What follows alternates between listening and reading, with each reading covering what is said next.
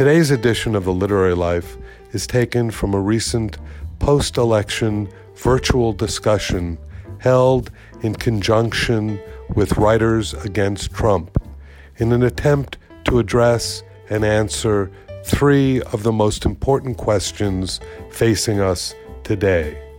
What just happened, what is happening now, and what must happen next? My guests include Russell Banks, Edwidge Danticat, Richard Blanco, and Fernand Amandi. Welcome to The Literary Life. And I am very proud to be able to welcome to the screen three really good friends, and a fourth hopefully will be coming later because he's been having trouble getting on. And I'm going to introduce all of them at once, and then they're going to kind of take it from there. And at the end, we're going to have time for Q&A. But I thought if you're sitting the way I am on pins and needles, and you haven't been near your CNN or anything right now, the most up-to-date info that I can know is that right now where we stand is that Nevada is being counted. Looks like it's going to go for Biden. Arizona is being counted. It could go either way. Georgia could go either way. North Carolina probably would go with Trump. And Pennsylvania looks like, if all goes as it should, that may crown the president who we hope will be Biden. And, that's who I hope, and I'm sure everybody else here does too. So that's kind of where we stand right now. But we're discussing it with my good friend, Russell Banks. Russell, as you know, is twice a finalist for the Pulitzer Prize. He's one of the best writers we have and a member of the American Academy of Arts and Letters. He has been translated into 20 different languages, has received every kind of award there is, including the Commonwealth Award for Lit. He put my kids through preschool, through some of his earlier works like Continental Drift and some of the others that I discovered when I was a young bookseller. He lives in upstate New York, but I won't hold it against him. But I really think of him as a guy who's from Miami because he also maintained a residence with his wife, Chase Twitchell, on Miami Beach. Also with us is the wonderful Edwidge Danticat, whom I've also known for many, many years when she was a young student at the Mishner Institute. Back, I don't know when that was, but it was a very long time ago. And I knew even then that I was in the presence of greatness. She's written, so many different books, including Brother, I'm Dying. I particularly love her essay, The Art of Death. Her new collection of short stories is Everything Inside Stories. And it won the National Book Critics Circle Award, the Story Prize, the Vilcek Prize in Lit. She also has won a MacArthur Genius Grant, and she's published everywhere. And she's also done some amazing, amazing community work here in Miami. And I'm anxious to hear Edwidge's point of view. And then, of course, there's the great Richard Blanco, one of the great poets that we have, one of the great writers, and one of the great community activists that we have here in Miami, even though Richard lives in Maine. Isn't it true? It's like a Miami story. It's the snowbirds and all of us who live near Ram. Yeah, it's the only way we can get there now. That's right. It's the snowbird effect in reverse, it seems like. Richard's collections include City of 100 Fires, Directions to the Beach of the Dead, and How to Love a Country. We all know that he was the poet who read at Obama's second inauguration. And lastly, someone who's there he is, Fernand Amandi is with us as well. And Fernand is the managing partner of Bendixson and Amandi, the nation's leading multilingual and multi-ethnic opinion research and strategic communications consulting firm. You can see him on MSNBC. He teaches at the University of Miami, and he also hosts a great podcast that you must listen to called Strange Days Podcast. So I've approached each one of these guys and have asked them to give us their sense of, in response to those questions. So I'm going to start with Russell. Russell, you're on. All right. Mitchell, thank you for having me on this program and for putting it together. And hello, my friends. It's wonderful to be with you, even in this virtual way. Mitchell, I want to take your three questions. What just happened? What is happening now? And what must happen next? In a more or less literal and straightforward way to begin the discussion, if that's okay. Let's take the first one. What just happened? It hasn't really happened yet. It's not over, the election, until all the votes are counted, despite what President Trump says. But a few things we know already. A few things, anyhow, seem to be known about what just happened. It was, I think, at least from my point of view, remarkably peaceful as up to now. It was remarkably professional and competent up to now. It was the highest turnout ever. This many Republicans have never voted before in any election. The mail-in and early voting were major factors for the first time. But I want to point to a piece I read this morning in the New York Times by Charles Blow, because he made some observations there that I wasn't totally aware of, and that tells me a little more about what just happened. He noted that nearly 3 out of every 5 white voters in America voted for Trump. That's, to me, an amazing figure. He noted that this year, Black women's votes doubled from 2016 to 8%, from 4% to 8% of Trump supporters. He noted that in 2008, 5% of Black men voted for John McCain. He noted that LGBT people voting for Trump doubled from 2016, moving from 14% to 28%. And that in Georgia, the number of LGBT people who voted for Trump was 33%. Trump, we know, received almost half of the votes cast, almost 50% of the votes cast, which is way, way more than what we have been calling his base. And I guess this leads me to conclude with regard to what just happened, is that Trumpism is alive and well, regardless of who wins the election. As to what is happening now, I think we have a gathering storm with protests on both sides about to erupt. The Stop the Count, beginning with the Stop the Count protests versus the Count Every Vote protest. Both sides are lawyering up, trying to take it from the ballot box as fast as they can to the courthouse.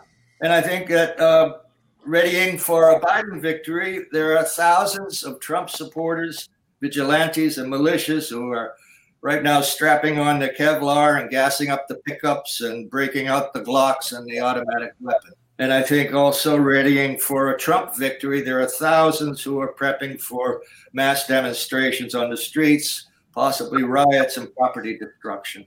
As to what must happen next, I think we have to let the courts decide to end the count. I think we have to stay off the streets until the decision is final. If Trump is the eventual winner, then I think we have to conduct mass demonstrations against his policies, but not against his victory. If Biden wins, I think we've got to start listening to those who voted for Trump and find out why. And it's not just because they're racist fools or deplorables or sexists or xenophobes. If Trump wins, the policies will not change except to become more authoritarian. And I think what we must do is respond with mass demonstrations. I think we have to be willing to risk arrest, all of us. I think we have to financially support progressive politicos and organizations. And I think we're, as writers, We have to write, but we have to find ways to reach Trump's supporters, that 50% of the people who voted for Trump. If Biden wins, I think he has to find ways, as we all do, but he most particularly, to unify and not further divide the country.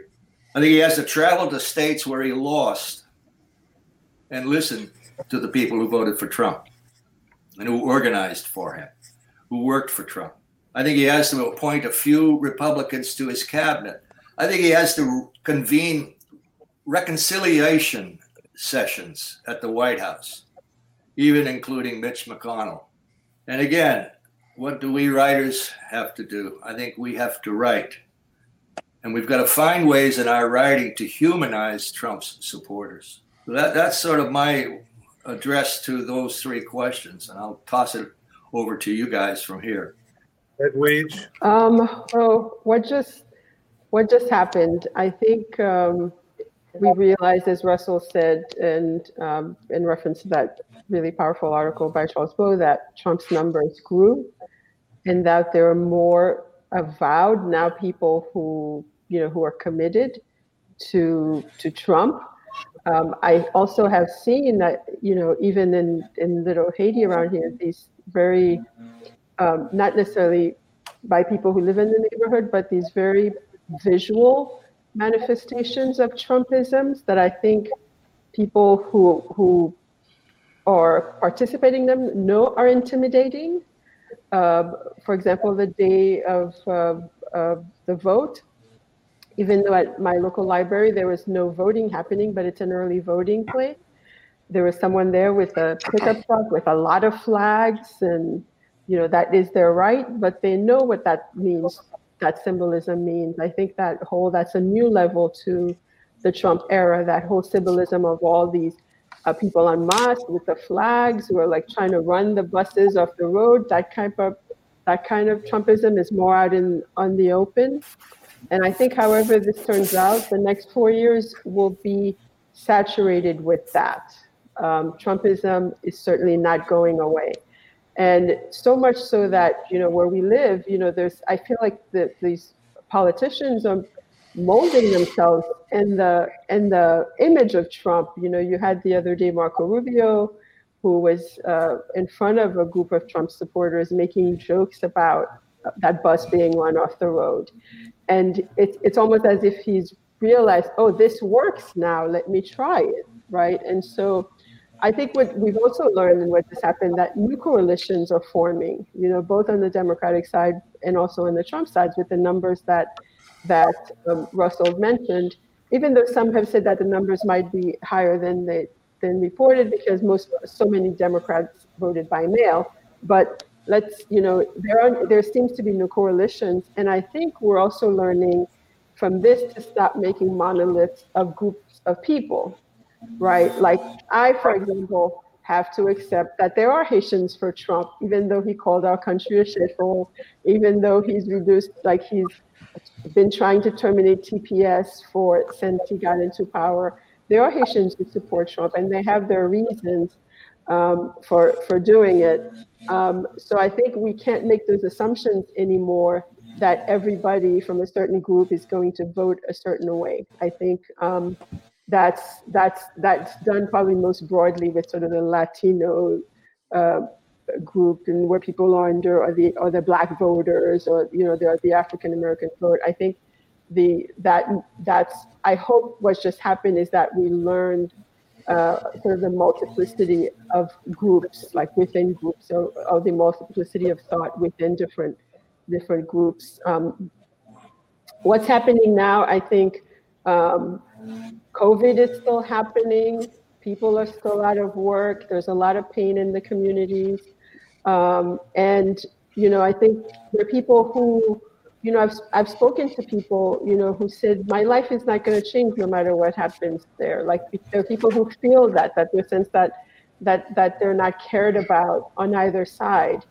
And I think what should happen next falls into that category, because there's the risk that if Biden wins, people will be complacent now. It's been such a, people are so traumatized that some people personally from the past 4 years that suddenly they might, they're like, I think there might a kind of complacency might fall into there. That's very important to avoid. I know a lot of people who are activists or in the movements, for them it's always the long haul, right? It's not just one election, it's not just one moment, it's the whole long haul. And they always think about the day-to-day lives of people. And so we don't stop at elections. People have to stay engaged and stay involved no matter what happens.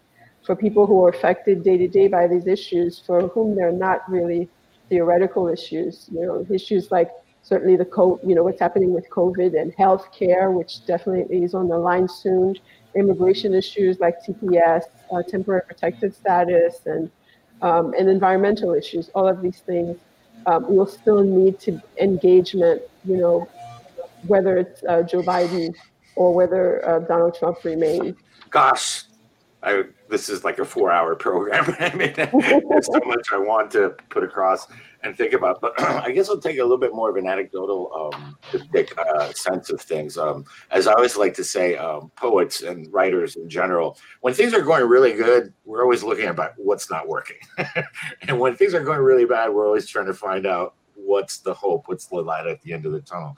And I got to say, much as like what we're echoing, both Edwidge and Russell are echoing, I was right. I sort of knew something was coming down the pipeline artistically and thinking about these same issues of this is just a temporary Band-Aid. This idea of like, yes, we've elected an African-American president, amazing, corner turned in America, but there was still a lot unresolved. There has been no reckoning with America and race and so many other issues, right? And I think so.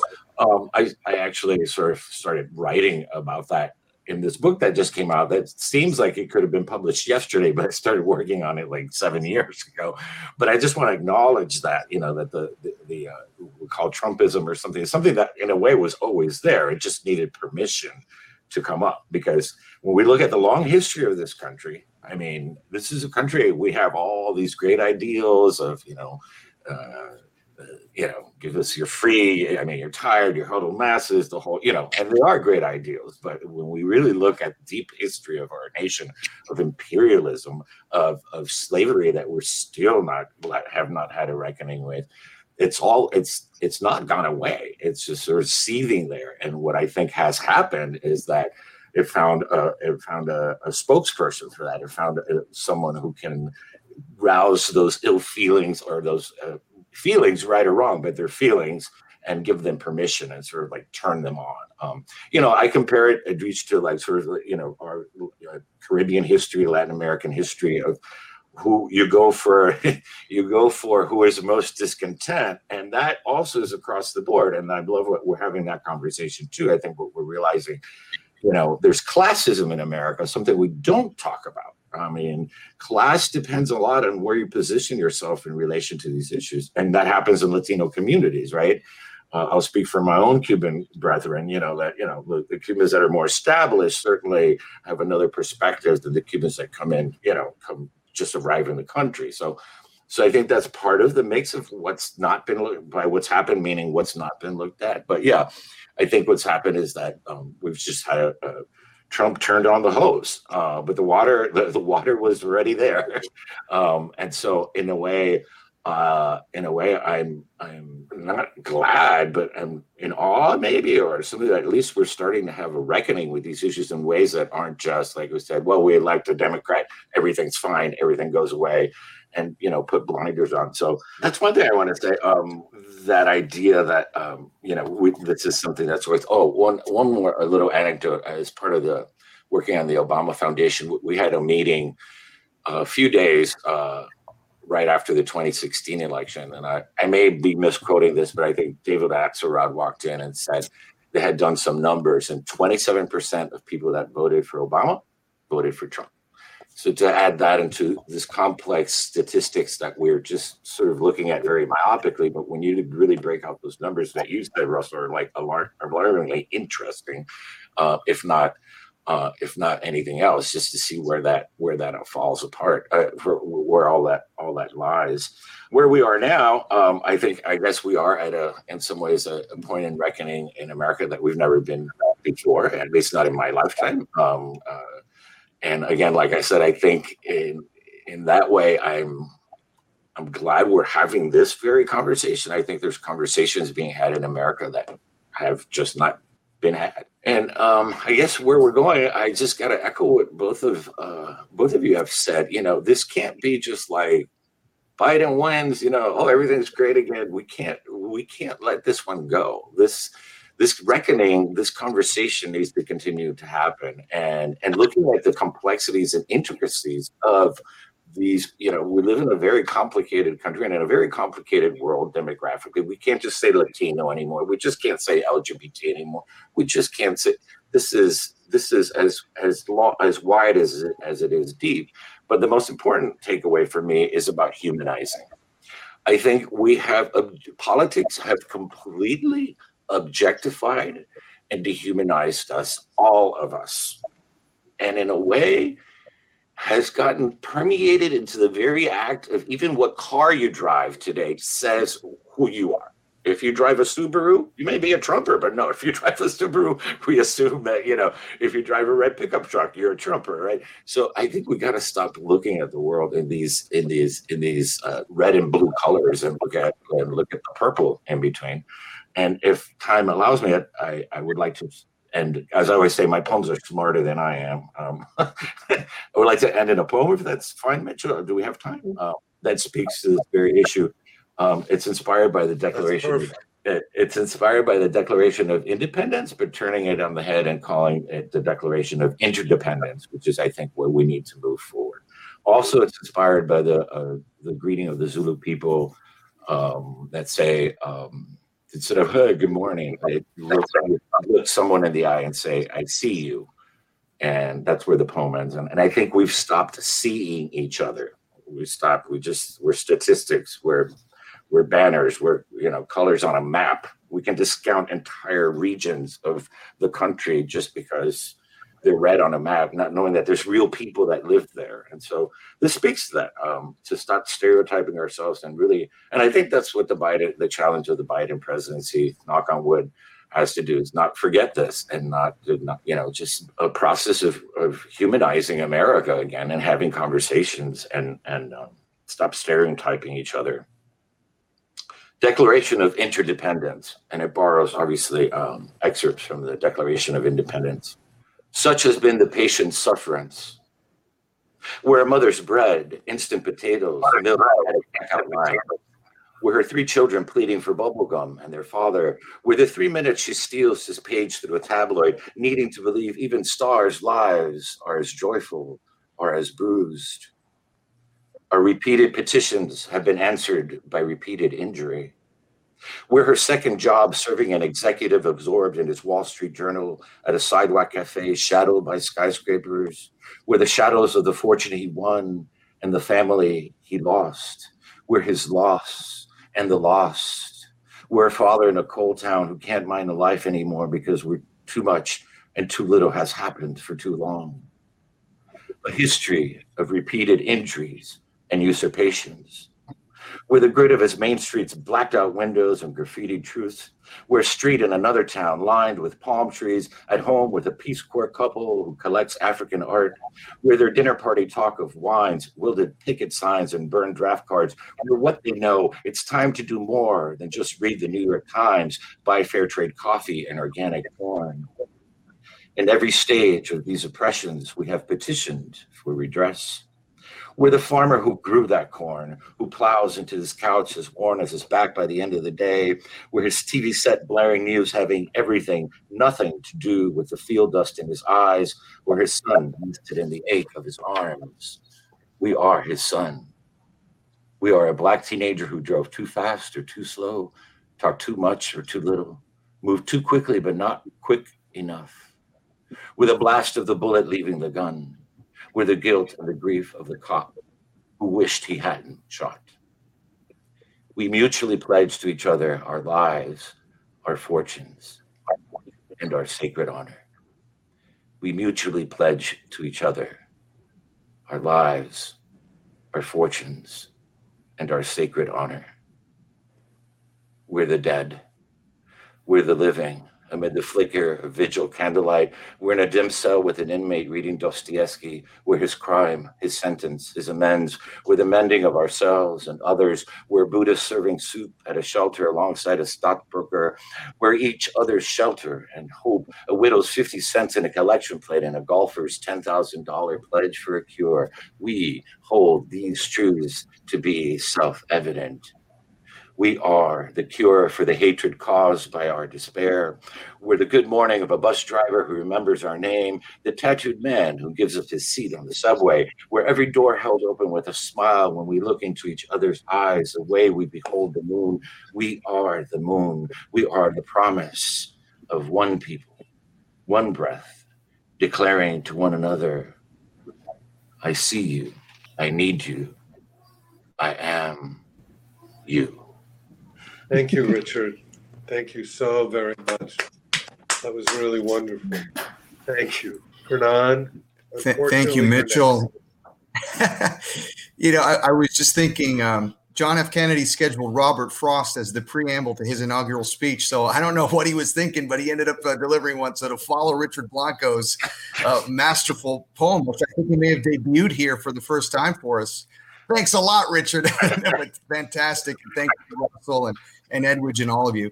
I think a lot, maybe not with the prose and the beautiful artistry that Edwidge and Russell and, of course, Richard just talked about. But in answering the question, what just happened? Let me paraphrase in this conversation about writers against Trump, two writers that are great inspirations to me.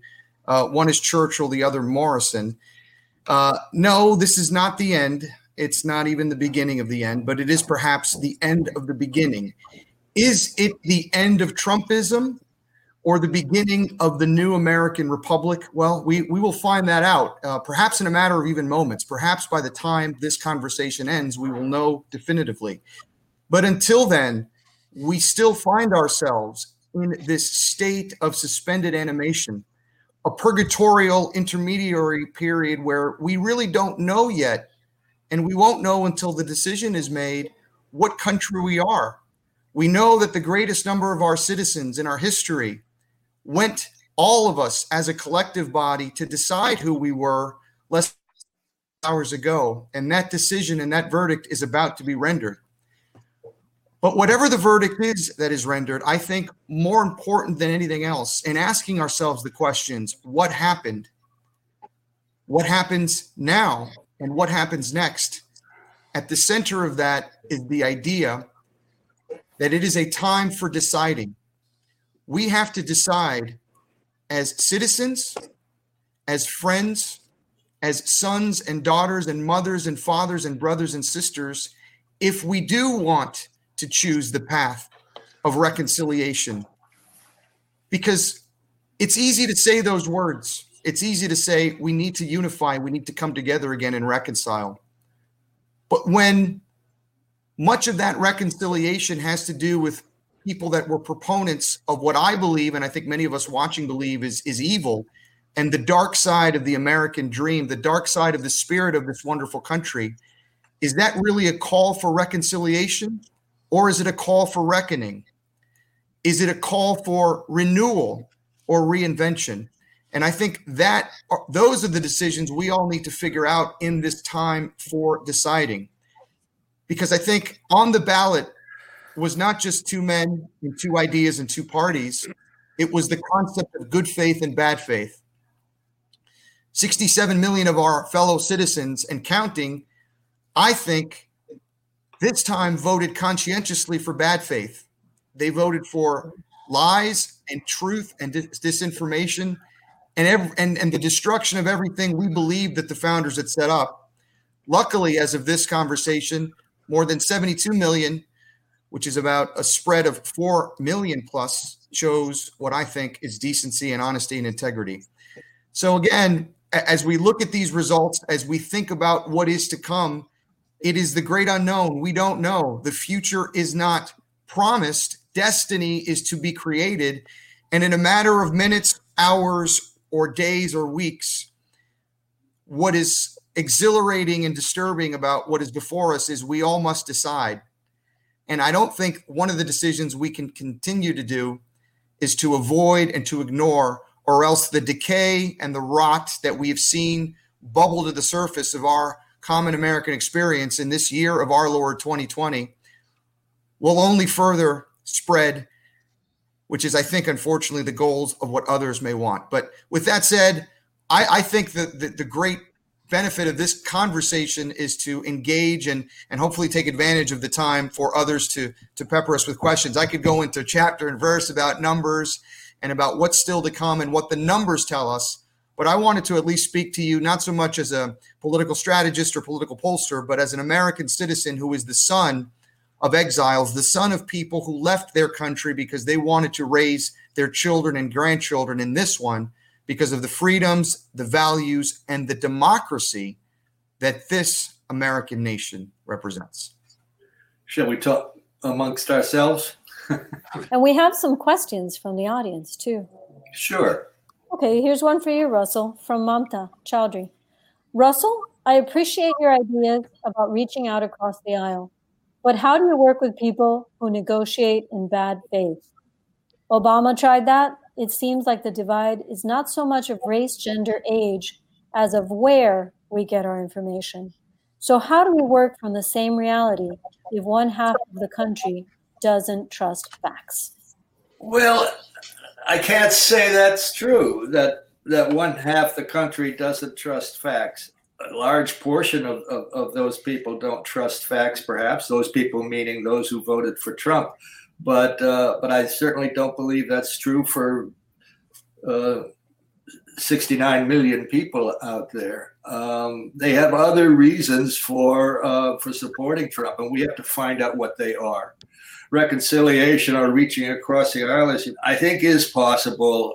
If it's possible in South Africa, it's possible here. But there has to be a hand extended from the position of power, and Biden, we presume, will be in a position of power, and with a Democratic Congress, and unfortunately, but perhaps it'll turn out not to be so unfortunate, a Republican Senate. He can reach across the aisle. He can reach out a hand, not across the aisle, just extend a hand. And more importantly, perhaps extend an ear, listen. I mean, these guys in the Senate and in the House who have been such a blockade against any progressive movements on the part of governance over the last, really, the two Obama administrations and now this one. They know who their people, the people at home.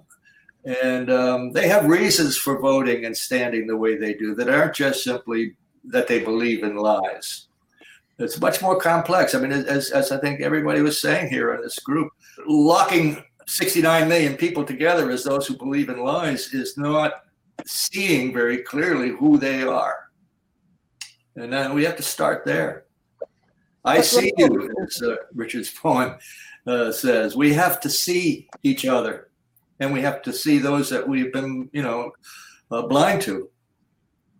I think going along the line of Mamta's question, I'm wondering though, because I feel as though the last election cycle, a lot of energy was put in trying to, quote unquote, understand the Trump voter. And in a way, I think, as Fernand just said, that person just reaffirmed their choice.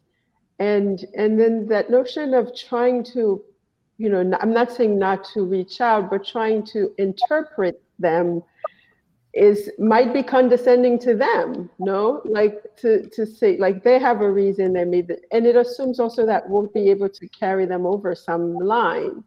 So I think I agree, I think, with the notion of, because some people were dealing with this inside families, right? Within, like, there are people who are married, who are dealing with their marriage. There are people who are dealing with friendships. So there is, I mean, as writers, we know the nuance of it.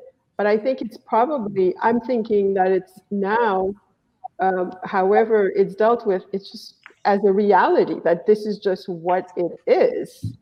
And these are people who have made this choice for whatever their individual reasons. But I don't know that I don't know that it's, maybe you can answer that. I don't see the final goal of then trying to, the reaching out for, I mean, people are going to reach across the bed because they're married to the person. They're going to reach across the table. But I'm saying like I don't quite understand understanding the Trump voter project. I think because they have very specific reasons that they reject certain things. I think I want to understand, what do we get out of that? Like what's the outcome ultimately? Because then it's just choices. Like some group of people have made a choice, other group of people have made a choice. But I feel like when we're constantly saying, let's understand them, let's write about them, is that not condescending to them? I don't know. I don't think it's condescending to listen and to try to understand the real day-to-day, minute-to-minute level of fear and anxiety that people experience, and how they end up expressing that fear and anxiety, and the forms that it takes socially and politically.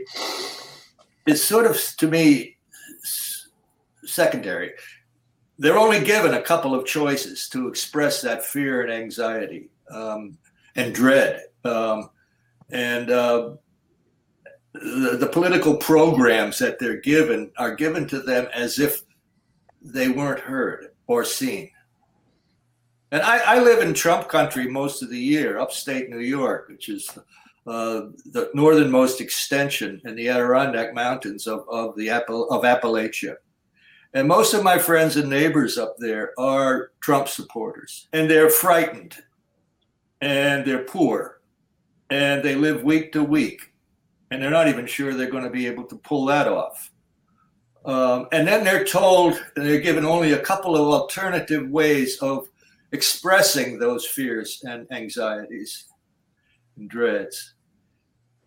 And I think that's because neither side is listening to them and imagining what it's like for them to live day to day, moment to moment. And that's where I think we need to start. And from there on out, build programs, build policies, build a governance, and even a party if necessary. I mean, I follow Bernie Sanders' campaign pretty closely and have been and continue to be a supporter of his. And I think that's how he has thought and operated since the day I first met him in 1985, and he was mayor of Burlington, Vermont. He starts with the day-to-day life of human beings. The numbers of human beings who are poor and who are suffering greatly exceed the number of those who don't and aren't. And so he paid attention to them and built programs out from there and articulated those programs in terms of the day-to-day suffering of the people that surround him. That's all I think I'm trying to point to as a necessity. And it's something I have not seen politicians in either party do in my lifetime. Yes, I'm the oldest person on this panel, and I've been around here now. No, you're right. I was counting up the other day. I think 22 elections. I've just never heard it versed as, like, I've always wanted to understand it as a project, right? Because people it's often given as a command, go and interpret so I'm really glad for your elaboration. But one of the things I wanted to bring up, and as I'm hearing you talk about this, I think about what we just went through in Miami-Dade County. And there is a metaphor a little bit for what you guys are talking about. And that is that although it was an extremely divisive, and if you look at it simply from the presidential and the congressional, Southern County congressional races, it seemed like a disaster. But we just elected probably the most progressive mayor that we've ever had in Miami-Dade County. Daniela Levine. Now, what Daniela has done her whole career is pretty much what Russell was talking about. I think what it is where you bring people together is not just through rhetoric. It's the rhetoric that divides people. Where you bring them together is by understanding that there's a shared and common economic interest. There are too many people who vote against their own interest because they are being dominated by a rhetoric that is aimed at them specifically. In the case in the southern part of Miami, it was comunista and socialista and all of that. Mm-hmm. But these were working class people who were dominated by that. But if you can do as Daniela has done over a 30-year career, really get in there into the communities and work hard to try to get things done, to have people understand that there is a commonality of interests. I think that's what's really important, is to really do the work, not just, and I, Edwidge, not just take the tour of the United States, meet people from the other side and write a book about it. It's really getting in there, doing the work, and bringing people together that way. That might be a way forward, because we have to get through the superstition somehow. We have to get through that venal rhetoric that's out there. When I heard a statistic that scared the hell out of me, that half of Trump's supporters actually believe that QAnon is a real thing, it tells me that somebody else is dominating the rhetoric. And somehow those of us who deal with language have to take a hold of the rhetoric somehow. If I could just piggyback on Mitchell's point, I mean, yes, the rhetoric is important, but the problem with the rhetoric and the idea of reconciliation, and when it meets the reality of politics, is that when you're seeing people of bad faith reveal themselves, and I'm not talking now so much about the voters, because those are our fellow citizens, and we've got to work, and we've got to find a way to work it out. But with the other party, what happens next? Well, one of the things that we have to be very vigilant of that may happen next, that we still can control. And I would advise all of you may want to move to an established residency in Georgia by the month of January if you can, because if we do not win back a Senate majority, we cannot reconcile without policy. Policy is what changes people's lives. Richard Blanco, who served and was part of that inaugural for the Obama administration that oversaw the implementation of a healthcare plan, that cuts through rhetoric because that affects people's lives. When Roosevelt created the Job Works program and literally gave Americans who were poor an opportunity to rise up, there is a policy problem because of the politicians on the Republican side who have shown an intransigence and an unwillingness to move forward along the lines of policy because they're not interested in policy, they're interested in power. It is difficult to change the lives of Americans through the system of national organization, which we have, which is politics and government. And without that, I don't think there should be any attempt at reconciliation. There should be an attempt to drive through a political agenda that is designed to help the American people first and foremost.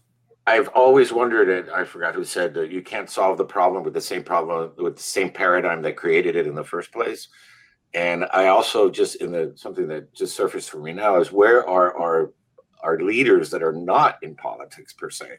Where are it seems like you run for office, you lose, you go away and disappear and do nothing. So where are the social activist leaders? That might be another alternative or another part of the answer. Maybe where are Martin Luther King's? Bernie Sanders, I think, approaches that, but still is in the same, in the England Grania del Montero, as Martin said, So I just want to throw that later into the conversation, maybe. But I think we also need not apolitical, but leaders that are outside of that system that perhaps can pressure that system in different ways. We do have grassroots leaders, and thank goodness for them. Thankfully, now the problem is, are they always heard, right? But they are the people who are here day to day doing that, and I think that's why, for example, where we live. That's why we got the 15. I see a nice question. That's why we got the higher minimum wage. That's why we got some, that's why Daniela got in. And so there, I think the people who do the work day to day are the leaders who actually, maybe they don't show up in the national politics, but they move the needle in ways that affect people's lives on a daily basis. Here's a couple of questions real quick. This is from Anna, who says, I know many Trump voters who are single issue voters. They hate the way he behaves, but want to overturn Roe v. Wade, protect gun rights, keep government out of their lives, etc. Can that ever be reconciled if the other side doesn't agree with any of that? I'm happy to kind of take a quick stab at it because I would love to hear the panel's take as well. But look, I unfortunately, I think the answer is no. Not because they're not people of conscience who are single issue voters that don't necessarily see other Americans' opinions as valid. But what we have learned from this election is they have cast their lot with a side that does not accept the findings of science, which has now led to 230,000 of our fellow citizens' preventable demise. We're finding challenges around the dealing of the most existential issue for life on planet Earth around climate.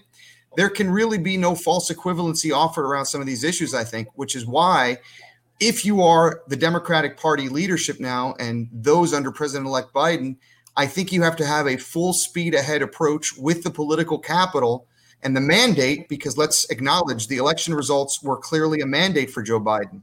He got more votes than any ever in American history. He will have won over 50% of the popular vote, and he will have at least 276 electoral votes, maybe even 300. So you need to govern with the idea that you are there to represent the interests of the people that put you in office first, and then let the malcontents or those that refuse stubbornly to work around common ground and common issue behind and in the wake of those decisions. Obviously, I feel it differently than you're arguing that we've got to find more than simply two ways of answering the question.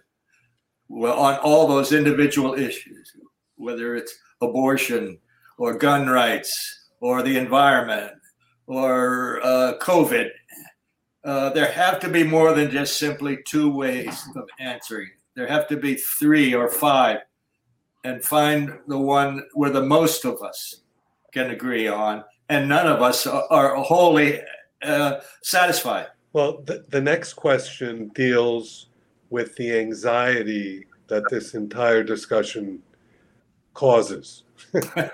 So this question is, Richard, thanks so much for reading that timely poem. We really need to see each other in these divisive times. But if the process gets delayed because of the Trump tactics, what can people like us do who encounter the incredible anxiety associated with it all?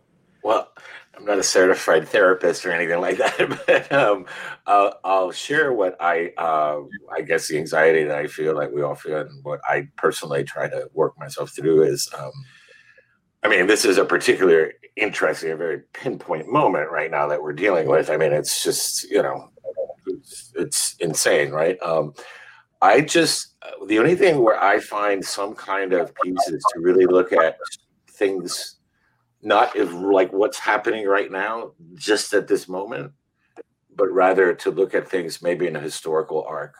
Kind of this conversation. Where have we been? Where are we now?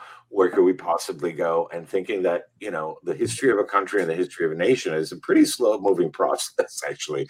And so I don't know. I don't know. I hope that makes sense, but that's how I abate my anxiety, is to sort of try and take a step back. And for me in particular, by writing, that poem was actually written several years ago before, and it's kind of written out of that anxiety of sort of like seeing what part of me was already feeling, not seeing, but feeling perhaps. But I'm no expert in putting that anxiety behind. Maybe other panels have some tricks and some spells or something. Essentially, I try to yeah, try to take a step back and put it in context, mostly. I just went for a long walk with my dog in the woods, and it really chilled me out. Let me be the one to make a case for anxiety. Anxiety is a good thing because anxiety means that we're not being complacent. We're not underestimating the challenge of the moment.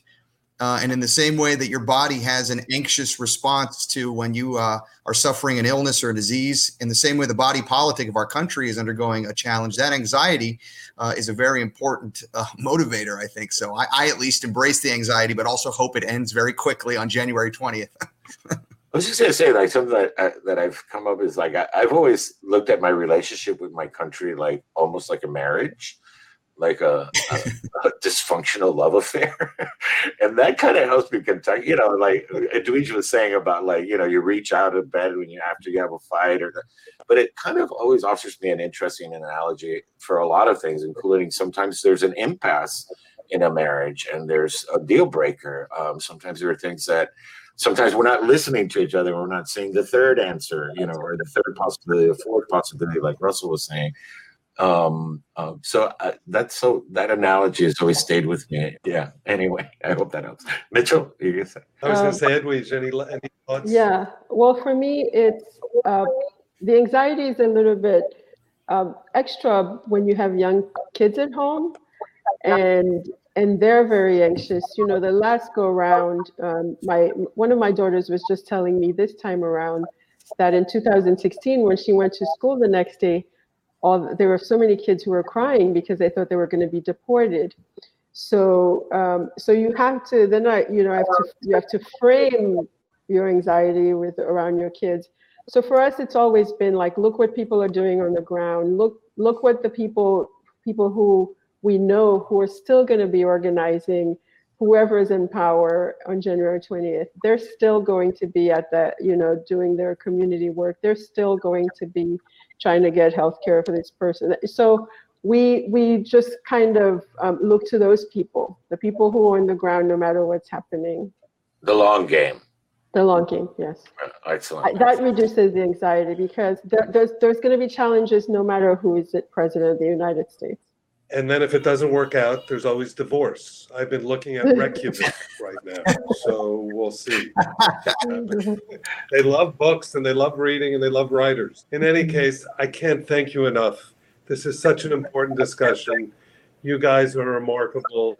Let us all hope and pray that, that we are able to continue this discussion in a really, really incredibly important way. I thank you again. I look forward to giving you guys a hug in the real world. Enjoy, and everyone be safe. Thank you all.